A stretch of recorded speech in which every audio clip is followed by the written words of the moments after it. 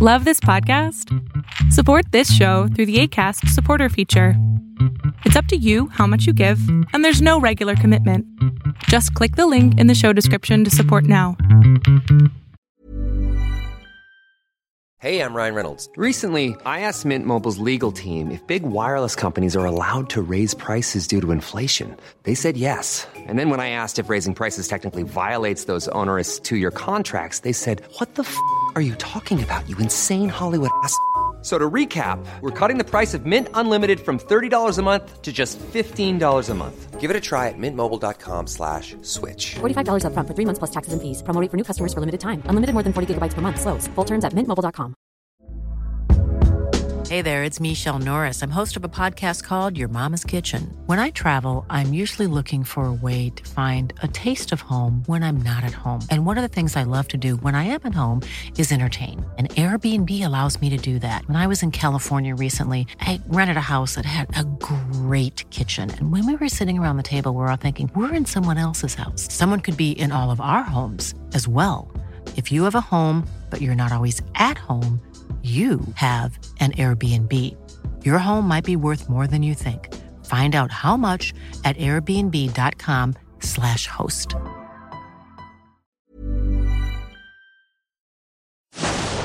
Fiction, science fiction, horror, fantasy, crime, LGBT, thriller. You have now entered the House of Mystery with your hosts, Eric Shapiro, David North Martino, John Copenhaver, and Al Warren. Heard on KCAA 106.5 FM Los Angeles, 102.3 FM Riverside, and 105.0 AM Palm Springs. Today we're going from D-Day to now shoot for the moon. And absolutely. How different could it be? Yeah, well, it's all fake news. So we're talking with the author. Great book. I've been listening to it, and that's the only thing I can say. I recommend it totally. Anyway, Jim Donovan, thank you for being here. My pleasure. Well, now let's start out with what brought you to writing about Apollo 11 and just the whole moon aspect and putting a book out. Yeah, good question. A few points. Most people living today were not alive or let's say old enough to remember the first moon landing, 1969. The median age in this country is somewhere around 38. So vast majority of people living today were not alive for it. And even worse than that, an alarmingly large number of them don't even believe it really happened. I don't know how that happened, but it's part of this increasing strain of anti-science I see. But anyway, I thought a lively and accurate account of the event was sorely needed to kind of counter that trend and remind people of this spectacular event. That's one point. Another one is it's just a great story. Not only, I think, the greatest technological achievement of all time, I think it beats the Panama Canal and the Great Wall, all to heck. But it's a great story of adventure and exploration. And, there's the phrase American exceptionalism that's been kind of hijacked in recent years. And I think this is an example of American exceptionalism in the most positive sense. And the third reason is when I was a kid, I loved science fiction and space, reading about it, watching it on TV and in movies. And these guys are my heroes. When someone suggested this idea, I just couldn't say no. Yeah, it's pretty interesting, and just you saying that made me think about science fiction. Like, I'm in my 50s, and I remember I loved all the old science fiction movies and shows, and the space race and the whole deal. Nowadays, there's a totally different outlook on science and space, and there's all sorts of craziness. So I just see how that's changed. It's almost like people are living the fantasy now, Well, I don't think the good thing is that I haven't seen. I don't think it's just me. I think it's a fact. I just haven't seen this much interest in space and space travel and exploration since the Apollo 11 moon landing. You see it in movies, books, TV. There's so many shows on it, and all the commercial aspects with SpaceX, Blue Origin, Virgin Galactic, and other companies. I'm still gobsmacked by that image of, the Tesla with the astronaut in it cruising around the Earth. Yeah. I mean, boy, that's got to be one of the greatest advertising gimmicks of all time. But I mean, it just points up the fact of how much interest there is in this. What Musk has done, he overpromises sometimes and doesn't reach his grandiose deadlines, but he's getting a lot done. And I bet you anything he goes to the moon before NASA's proposed 2032 mission. Well, yeah, whoever's got the best TV set will get there first. Yeah. But there's so much interest in space and space travel, and there's also, as we mentioned, the commercial aspects of it. NASA, its budget, at the time in the mid-'60s, at the height of the space race, and in the middle of Apollo, its budget was something like almost 5% of the national budget, if you can believe that. Unbelievable, because it was a high priority thing.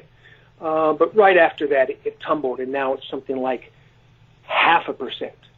So NASA has always had these great plans and dreams, but they just haven't had the budgets to put them into implementation. And now, these billionaires with their companies are working with NASA, and they're going to make it happen sooner rather than later, I think. Yeah, and one thing about this, we just did the Chernobyl show, and I found it to be similar in the sense that there's always this, especially in the 60s, a huge race of the U.S. and Russia, and that was in having a nuclear reactor and a plant that run energy first. And this one, the Cold War, also brought on this between Russia and the U.S. to get to space.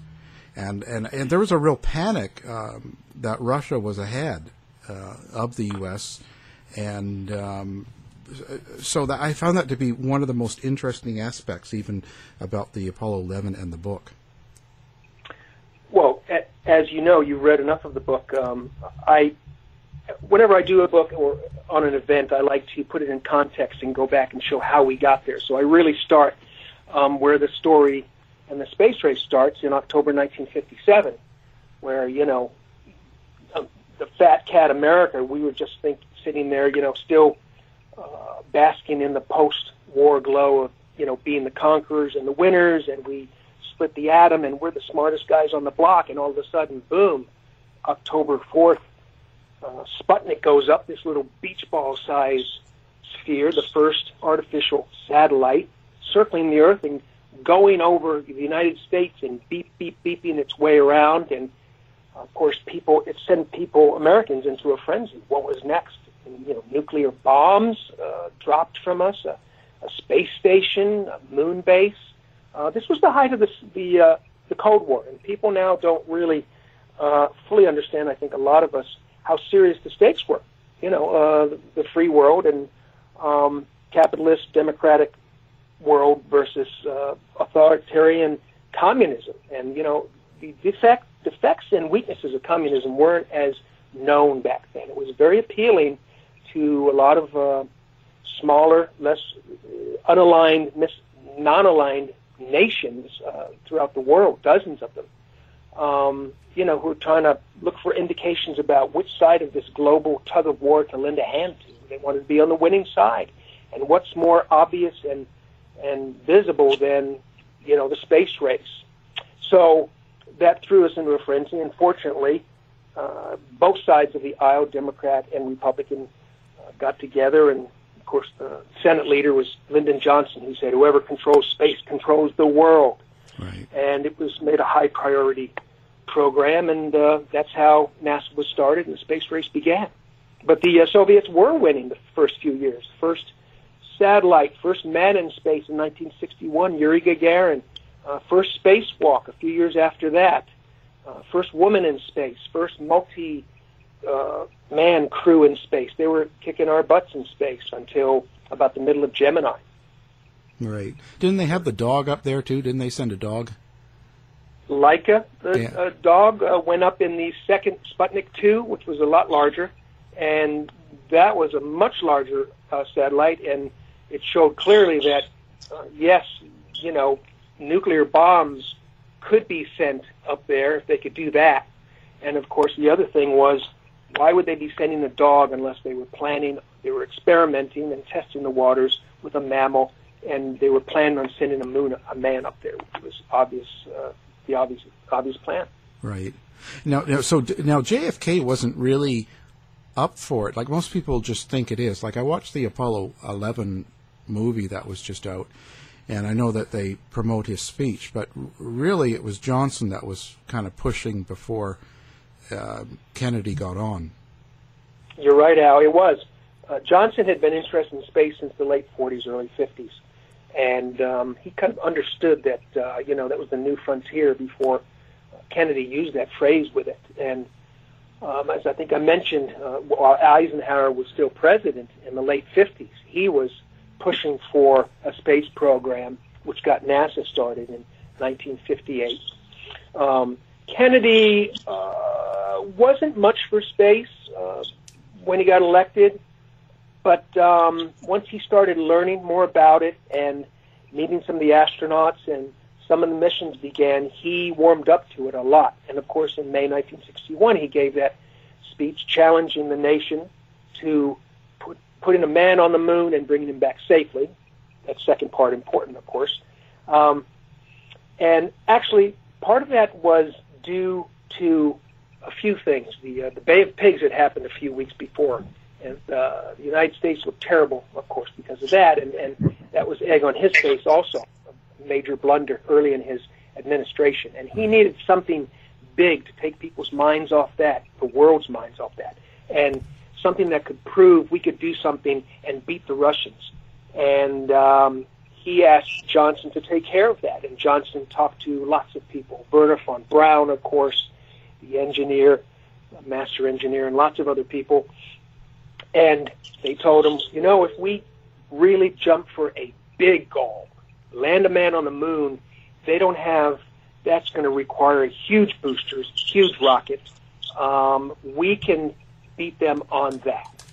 And that was a lot of the reasons why he gave that speech. Yeah. One of the other interesting things I think about this is, again, between Russia and the U.S., how they, Operation Paperclip, and how they were trying to assemble a great Nazi engineers and scientists, and they got von Braun for the U.S. What was your thought on him? He's a fascinating individual. A man, I can't remember his first name, Neufeld, who did a biography of him, the best biography of him. I think cautiously came down on the side of some kind of forgiveness. When he was a young man in Germany, and of course just loved space travel and the thought of it, and all he wanted to do really as a young man was just build rockets and go into space, preferably himself as the astronaut or whatever. They didn't have that word yet. In the early 30s, of course, Germany was still restricted as to what they could do militarily in terms of the treaty following World War I. But he was approached by someone in the army to lead a very primitive missile program, and he did. He was still in grad school at the time, but he was just a fantastic engineer and also a fantastic leader of men, which is kind of underrated. And that program got larger and larger, and, of course, guess who comes into power in 1933? Mr. Hitler.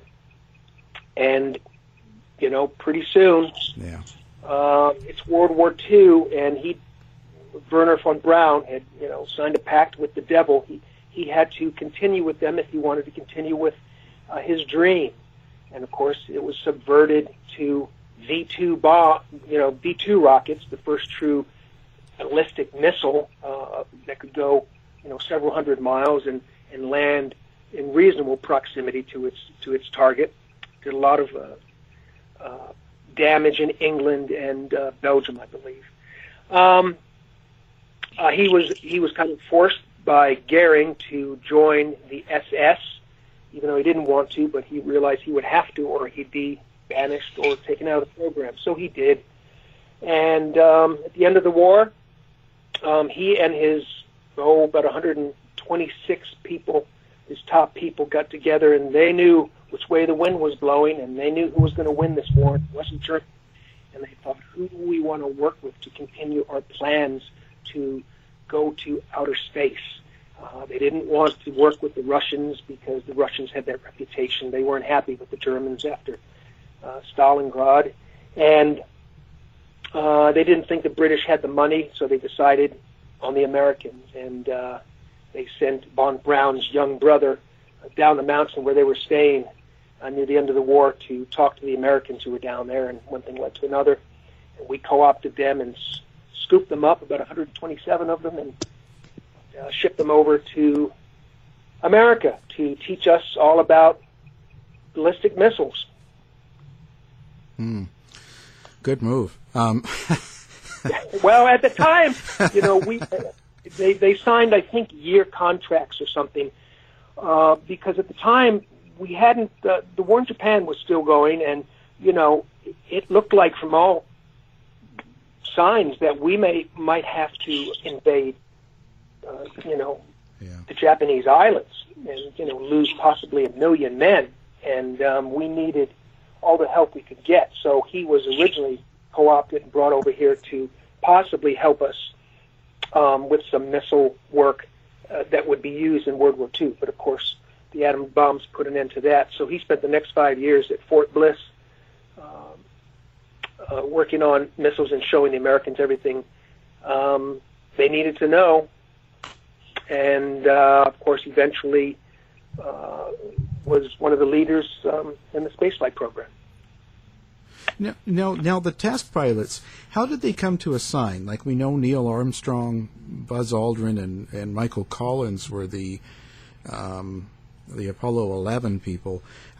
How did they go about picking the people they were and finding them? Well, yeah, that's an interesting part of it. And the book and the movie, The Right Stuff, of course, which a lot of people are familiar with. That's the early part of the story. And the book's wonderful. The movie's a little less accurate, but it's still entertaining. They, at first, when this space program was just getting off the ground, they had no idea what kind of people they'd need. They had no idea what space and weightlessness and would do to the human body. They thought you might black out. They might do something to your brain, make you spacey or start going crazy. At first, they were thinking of putting out, employment ads for people like contortionists and circus people, and mountain climbers, people who had done rugged things. But then Eisenhower said, "You know what? I don't think we need to do that. We've got all the records of military test pilots," and they looked through about 500 records of military test pilots and whittled that down eventually to 30. And they tested 31. They tested 31 in those legendary tests that went on for weeks: psychological, stress, physical, just unbelievable tests, and just some crazy stuff. They were just a lot of the astronauts called them, sadists. Some of these scientists and doctors, because they were just practically making up experiments, But they whittled it down to 7, and that was the first group of astronauts, the Mercury astronauts, John Glenn, Alan Shepard, people like that. The next group that came out in 1961 was Neil Armstrong's group. They called them the New 9. Those were also test pilots. After that, those were culled from about 725 men. After that, astronauts didn't have to be test pilots. So the first two groups were test pilots, the next were not. But they had to have, it was a high bar. They had to have thousands of hours, jet time, pilot time, things like that.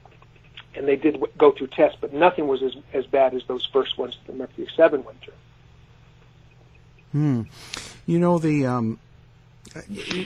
Do we know how they got along and what really happened between the three pilots? We have a pretty good idea. I talked to two of them. Neil Armstrong died 4 or 5 years ago, and he was kind of a private individual. I don't know if I would have been able to talk to him, but lots and lots of interviews. A book was written about Armstrong with his cooperation. That's as close to an autobiography as you can get. And it's clear some crews for these missions, especially Apollo, which was a 3-man crew, were like brothers. They showed up at the same time. They zoomed off from training at the same time. They ate together. They partied together. Not these guys. These guys respected each other, but they weren't especially close. Their personalities were very different. Mike Collins was fairly sophisticated. He had been the son of an Army general. And Army generals don't get rich in the Army, but they are treated like royalty wherever they're stationed. And so he grew up, in a little higher class trappings and knew his way around a French wine list and a French wine cellar. He had a good sense of self-deprecatory sense of humor, real affable, very genial guy, although very intelligent. He was an excellent command module pilot. Neil Armstrong was very quiet and modest and unassuming. He had an ego. All these guys had an ego. They were alpha males, but he was, very controlled and quiet. Didn't say much unless he felt something had to be said. And Buzz Aldrin was, by his own admission, not someone who was good in social situations. Wasn't good at double talk. Other astronauts and their wives were terrified of being seated next to Buzz at some dinner or event because he'd go on about orbital mechanics or rendezvous, two of his passions for hours. And once you get Buzz Aldrin going on a subject, it's like turning on a computer. He was actually called a human computer by some people. He was the most brilliant of those early astronauts. And, of course, we know he wasn't happy when Armstrong was picked as the commander of the mission. Well, Armstrong was already the commander, but he wasn't. But when Armstrong was picked as the man who would step out first onto the lunar surface.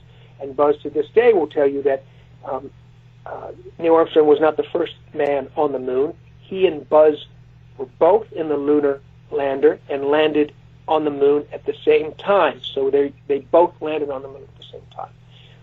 And he had been told at some point, several months, maybe 5 or 6 months before the July 16th launch, 1969, of Apollo 11, that he was going to be the first man out for a variety of reasons. But then some top NASA brass got together in a secret meeting and decided, who's going to be this? Who do we want as this Lindbergh-type figure who will be the most famous person in the world, who will endure, intense, perception from the media and the world forever. And they decided it was going to be Neil Armstrong, modest, unassuming, quiet Neil Armstrong, and not Buzz. They didn't, blame him for being ambitious, but they just decided it was going to be Armstrong. And they told Buzz that it was because the lunar lander, which was very small, not much room in it, when their suits were pressurized to go outside, they kind of ballooned up and almost no space in there to maneuver. And Armstrong was on the left down where the small door opened up to, get on your hands and knees and back out onto the outside ports of the lander and go down the ladder. So they said they told Buzz that was the reason that Armstrong had been chosen as the first man out. Jim, did they? We understand. Obviously, the tests were quite archaic, if you like, and quite spontaneous and not particularly well planned before the selection of the astronauts originally. But what about the psychological impact? Was there any thought given to the impact in preparing the astronauts for flight, for what they'd experienced, the aftermath, and the effects on the family? That wasn't. Well, the family. It's funny you bring that up. That was back in the day, the late 50s, when things were a little different than they are now, and they were asked at the press conference announcing these 7 men. They were all asked about questions, and each one was asked about what his wife and family felt, and they all said, "Well, she's behind me 100%," pretty much. Variations on that, and it wasn't given much more thought than that. But whenever the wives were interviewed, and they were always asked about what they thought about what their husbands were going to do, because this was back when rockets blew up regularly, and they were just the press and the public, the American public and worldwide, seemed to be shocked that these women seemed accepting that their husbands were willing to climb on top of a rocket booster that was meant to convey nuclear warheads, and strap themselves on top in a small capsule and be sent up into the air, hopefully into space, because no one knew what was going to happen to their bodies in space, or whether the rockets would blow up. But everybody just seemed stunned that the women seemed fine with this.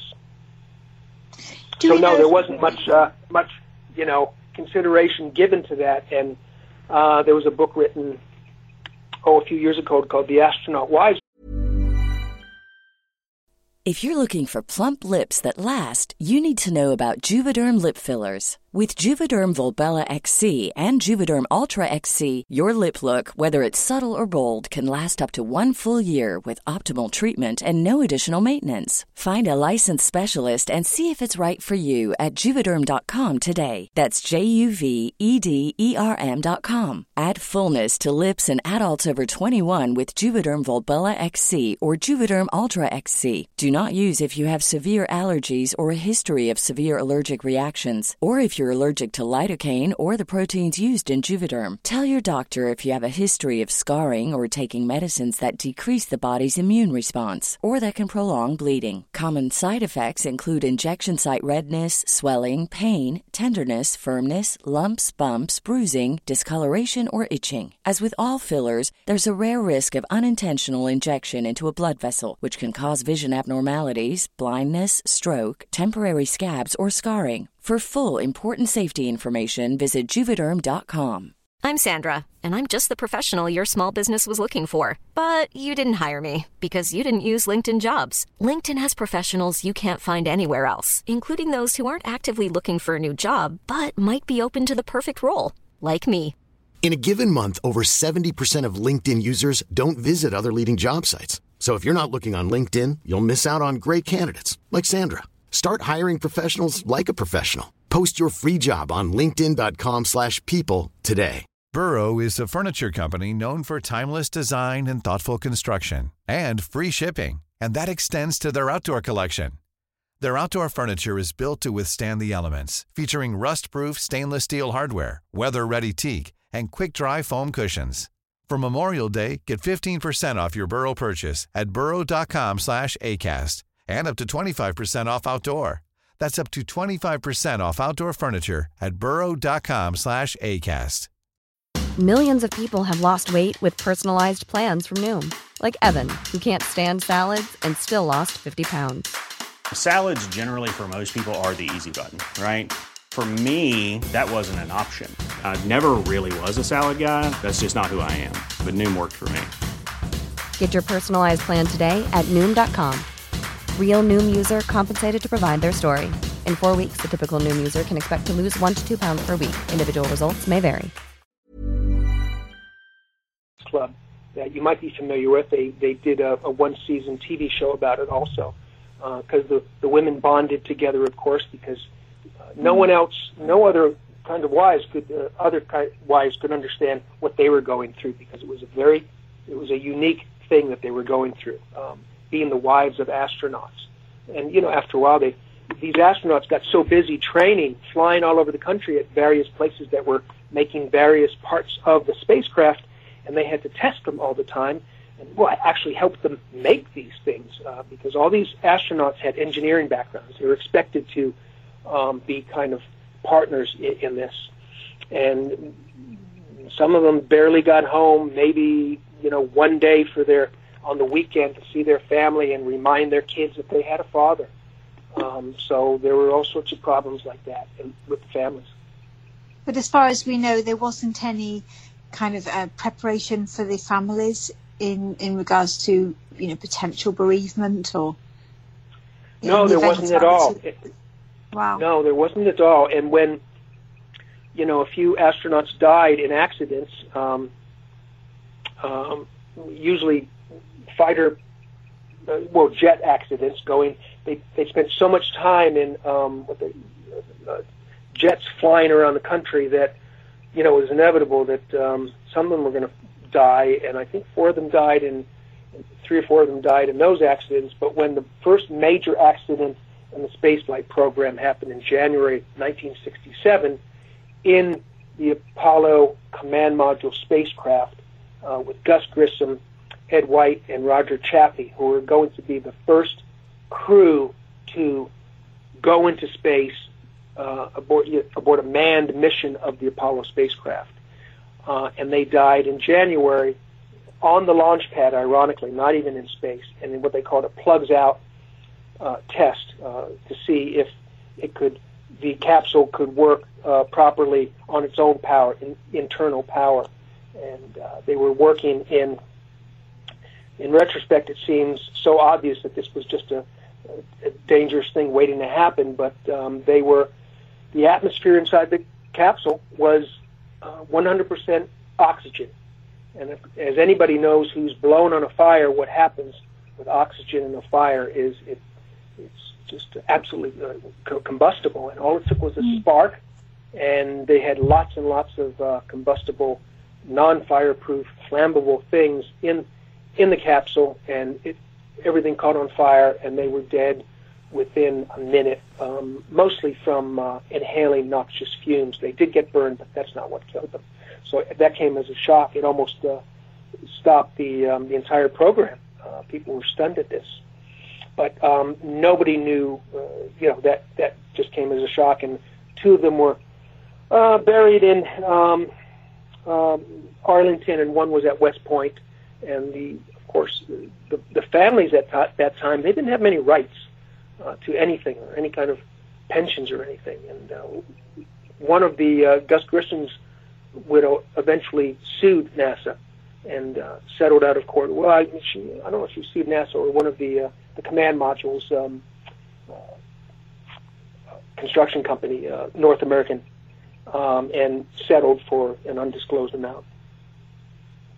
And we understand, this was such a significant event, such an achievement, that these guys, that they were absolutely notorious, infamous afterwards for the rest of their lives. So, and continue to be. So, how did they manage that? Do we understand how they managed that initial recognition? And they were heroic, weren't they, for a long time? Well, they were, and I mean, when they announced especially the first 7 Mercury astronauts, they became instantaneous heroes, and they were a little embarrassed because they hadn't done anything. They were, top flight test pilots, of course, but there were a lot of other test pilots that didn't get selected, and they hadn't done anything, and they were instant celebrities, and somewhat embarrassed by this, as I said.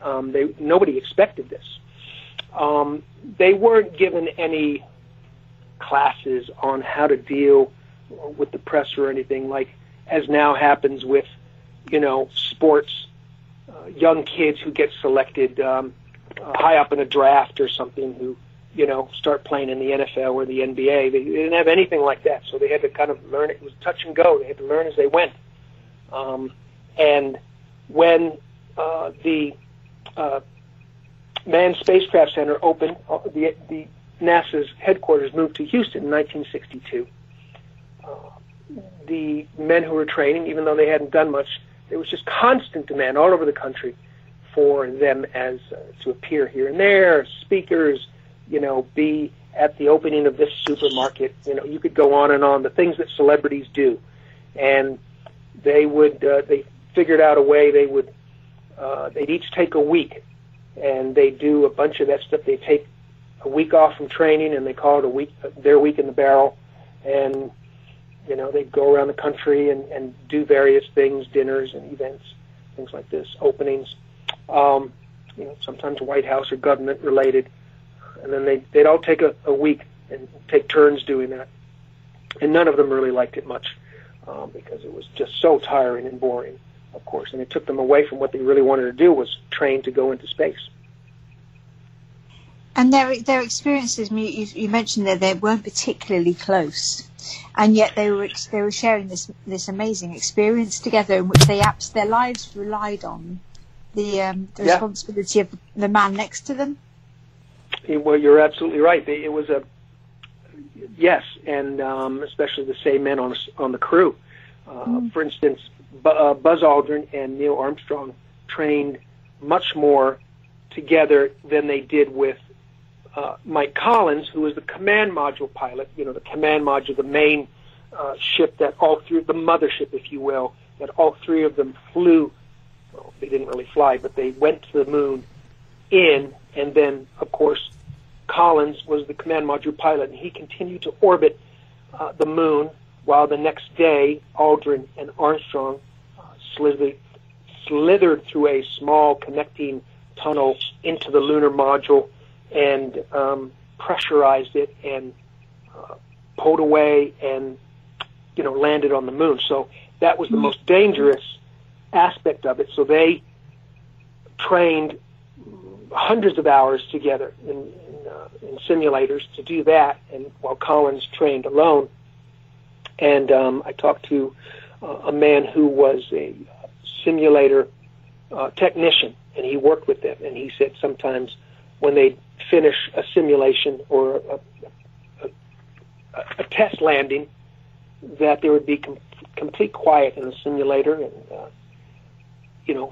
sometimes it went on. There wouldn't be any small talk, and all the other crews, they'd talk and laugh and tell jokes, and between Aldrin and Armstrong, there hardly a word, and sometimes the technicians felt like that maybe they should go up and look inside and make sure they hadn't fallen asleep. Oh, wow. So that tells you something. That tells you something about the relationship between Aldrin and Armstrong. Did they have, or have they spoken about particular fears that they had? I mean, clearly there would be the fear that this would go terribly wrong, but any other fears that they had before they took off? They were asked that a lot, and I asked that, and there's a good amount of material on that from them. From the very early beginnings of the program, the Mercury astronauts, Wally Schirra made a good point. He said, we trained so much that we trained the fear out. We trained the fear down to apprehension. And, of course, nobody liked to use the word scared or fear, although Gus Grissom did when he returned from his the second Gemini, the second Mercury mission. He said he was scared, and a lot of the other astronauts kind of raised their eyebrows at that because they didn't want to admit they were scared. But they trained so much in so many ways on different simulators that they got to know the system so well and the spacecraft so well that they felt confident enough. Of course, they all knew that anything could happen, but they were impressed with the safety standards, which were just way off the charts. Because they had to be. Anything went wrong with somebody, anything goes wrong with a car on the road, and the car just stops and you're okay. Anything goes wrong in space, and very good chance that you've got dead astronauts orbiting the Earth forever. But they all said they just didn't think about that because what was the point? They were also asked, and some people asked me if I had asked astronauts this, didn't they have a poison pill that they could use just in case? I was going to ask that. Well, yes, because a lot of people do. But, they said, why did we need that? First of all, we'd be way too busy trying to figure out, how to get out of whatever situation we were in. For instance, Apollo 13, of course, which did go wrong when the oxygen tank exploded. But even if it got to the point where it was absolutely hopeless, all they had to do was depressurize their suits or open one of their ports or, pull up their visor and in, like 20 seconds, they'd be unconscious and dead within a few minutes. So nothing was going to, that was going to work a lot faster than any poison pill. So it wasn't necessary. They just didn't give it much thought.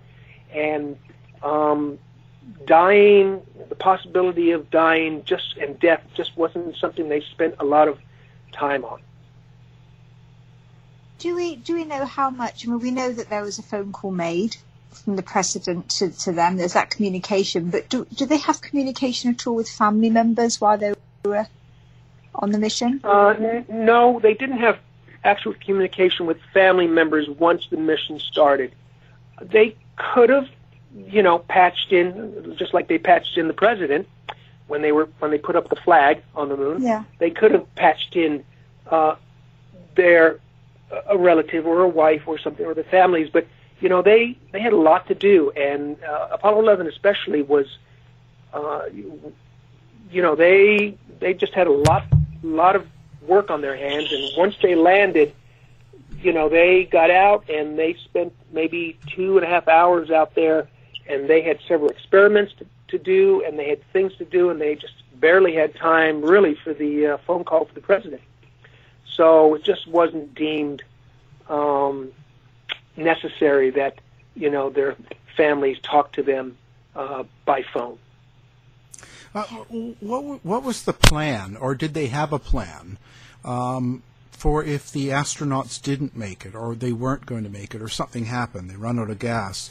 There's of course there's gossip about suicide pills and things like that. Right. Was there any such thing? Well, there wasn't, because they were just trained to the nth degree and to figure out some way out if the situation arose where things took a bad turn. But if they had, for instance, when Armstrong and Aldrin landed on the moon in the lunar module, they had, maybe a couple of days of oxygen and power, so if they, flipped that switch, pushed that button that started the ascent engine, because they had a descent engine which brought them down, and then they had an ascent engine which was different. If they pushed that button, it didn't work, they would have had a day or maybe two tops, and there's nothing they could have done. Michael Collins in the command module might have gotten down to about 20,000 feet above, because he was many miles above orbiting the moon, and he might have gotten down to within about 20,000 feet orbiting the moon, but he could not have landed or gotten anywhere near the moon's surface. So if that ascent engine hadn't worked, there's nothing they could do, and they would have died on the moon. Absolutely nothing they could have done. The funny thing is that when Aldrin was maneuvering in the lunar module with a pressurized suit, and just before he got down and moved out through the small door and out onto the porch, he busted off a piece of plastic that was absolutely necessary to arm the ascent engine. It was a circuit breaker, a piece of plastic circuit breaker. He busted it off, and he didn't know until they came back in and he saw this black piece of plastic sitting there, and figured out it was the ascent engine arming system. In other words, it armed it and made it ready so it would work when they pushed the button. And he told Mission Control, and they said they would figure out a workaround. You might have to go outside and putter around with some circuits or systems.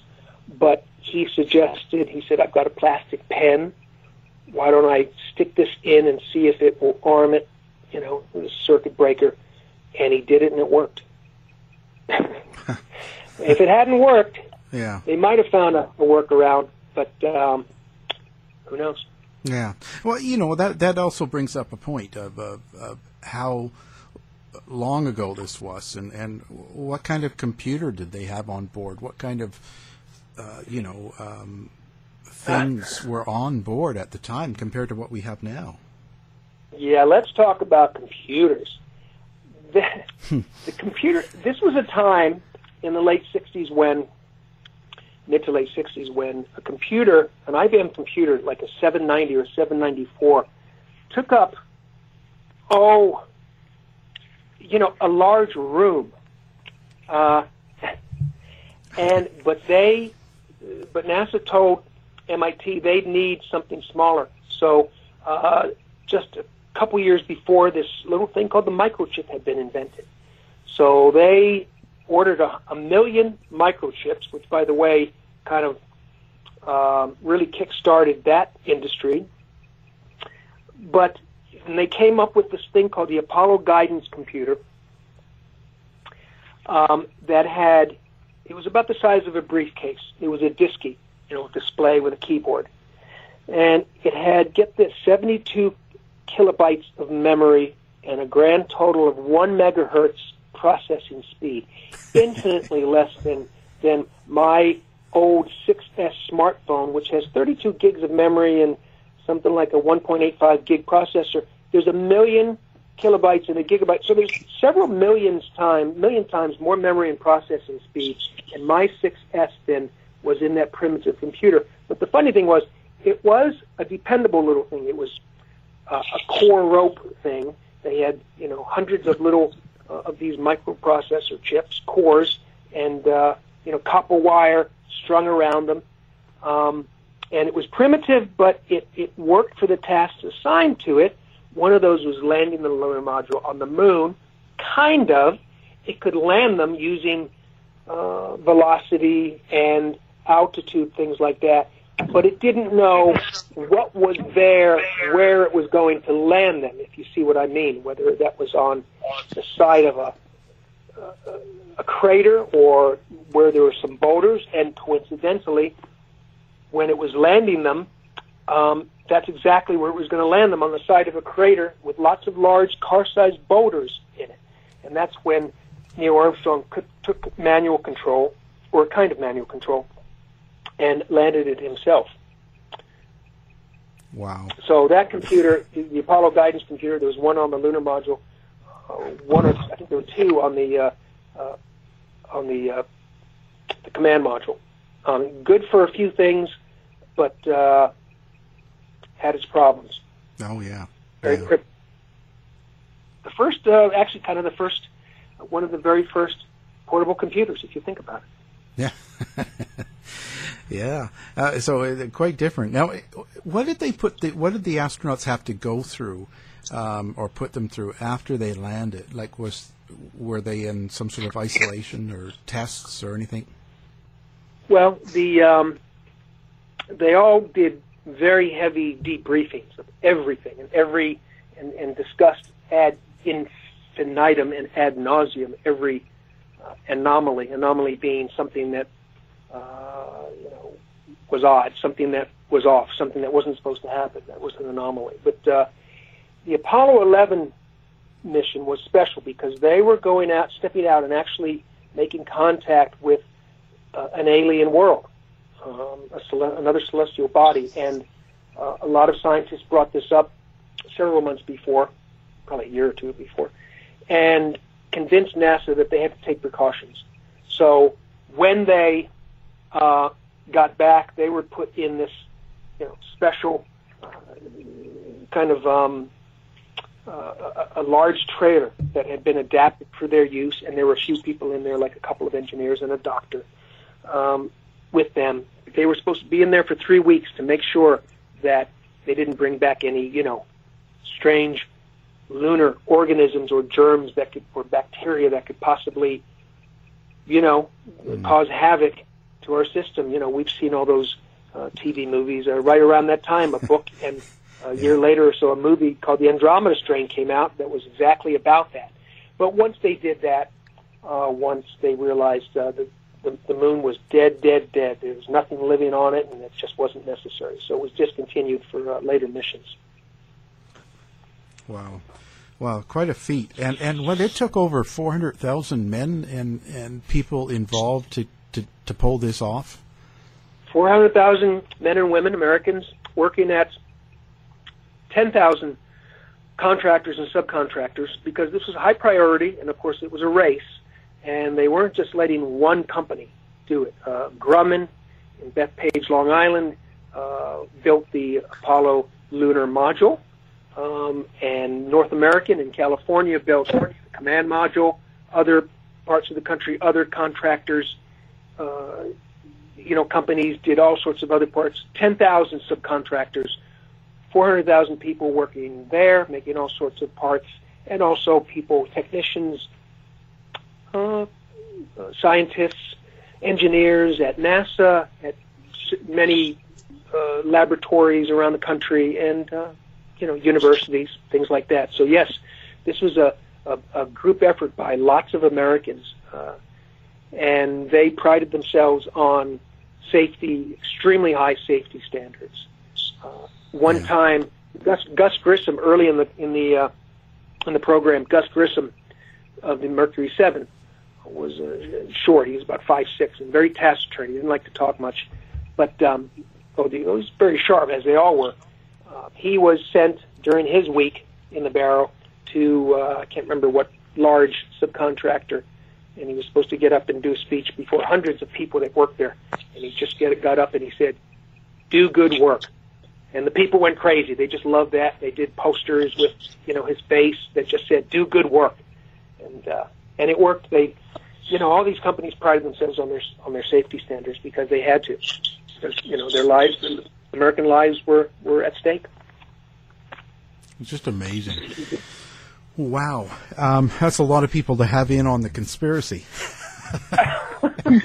Wow, I guess we got to that. Yeah, that costs a lot of money. Yeah, a lot of people, and oddly enough, not one of them has said this was a conspiracy. Well, I didn't make any of these parts, and if they, I'm a skeptic in a lot of ways. Yeah. I'm a skeptic about maybe Roswell, maybe the JFK assassination. You know what? The science is settled on this. It happened, and it drives me crazy that some people don't believe it happened. I mean, there's so much evidence. If you really want to look, there's tons of evidence online, everywhere, in books. It happened. And if it would have been so outrageously expensive to somehow fake it, if they could have, and if they were going to, why did it do it 6 or 7 times? And if the Russians had known this, we were in a race with the Russians. The Russians would have known absolutely if this was faked, and they would have made that public. So yes, it happened, absolutely. The Russians are in on it too. Come on. Yeah, the Russians were in on it too. Yeah, not the what's that group that is supposed to be of the behind-the-scenes people that run everything? Oh, the deep state. Well, yeah, that too. And before the deep state, Illuminati. Yeah, the Illuminati. Yeah, I mean they're all part of that. They're all a part of this. I don't know what the final goal is if the Russians and the Americans are working together, but they still are. But we're not going to go there. No, we're safe. Well, it's been very, very good conversation. I love that. Now, do you have contact information or a website or anything that people could contact you on and send you pictures of? Yeah, sure. I'd love to hear anybody who's got questions or has read the book. I've got a website. It's jamesdonovan.net with all sorts of things about that book and my other 2 books, and people are welcome to go there. And of course, the book Shoot for the Moon came out a couple months ago, and it's wherever fine books are sold and other places online available. Sure. Fantastic. We'll have it up on our website as well, linked right below the player. So once you listen to it, you can just do one click and buy it. So, James, thank you very much for taking the time to talk a little bit about your book. Oh, this was my pleasure and privilege. Thanks, Al. To find out more about our show, guests, or to listen to past shows from our archive, please go to www.houseofmysteryradio.com. Show's over for now. Was it as good for you as it was for me? Well, good night. This has been a production of Something Weird Media. I'll be back. Planning for your next trip? Elevate your travel style with Quince. Quince has all the jet-setting essentials you'll want for your next getaway, like European linen, premium luggage options, buttery soft Italian leather bags, and so much more. And is all priced at 50 to 80% less than similar brands. Plus, Quince only works with factories that use safe and ethical manufacturing practices. Pack your bags with high-quality essentials you'll be wearing for vacations to come with Quince. Go to quince.com/pack for free shipping and 365-day returns. Planning for your next trip? Elevate your travel style with Quince. Quince has all the jet-setting essentials you'll want for your next getaway, like European linen, premium luggage options, buttery soft Italian leather bags, and so much more. And is all priced at 50 to 80% less than similar brands. Plus, Quince only works with factories that use safe and ethical manufacturing practices. Pack your bags with high-quality essentials you'll be wearing for vacations to come with Quince. Go to quince.com/pack for free shipping and 365-day returns. You've been listening to the House of Mystery radio show. To find out more about our guests, hosts, or shows, go to www.houseofmystery.com. Show's over for now. Was it as good for you as it was for me? Well, good night. This has been a production of Something Weird Media. I'll be back.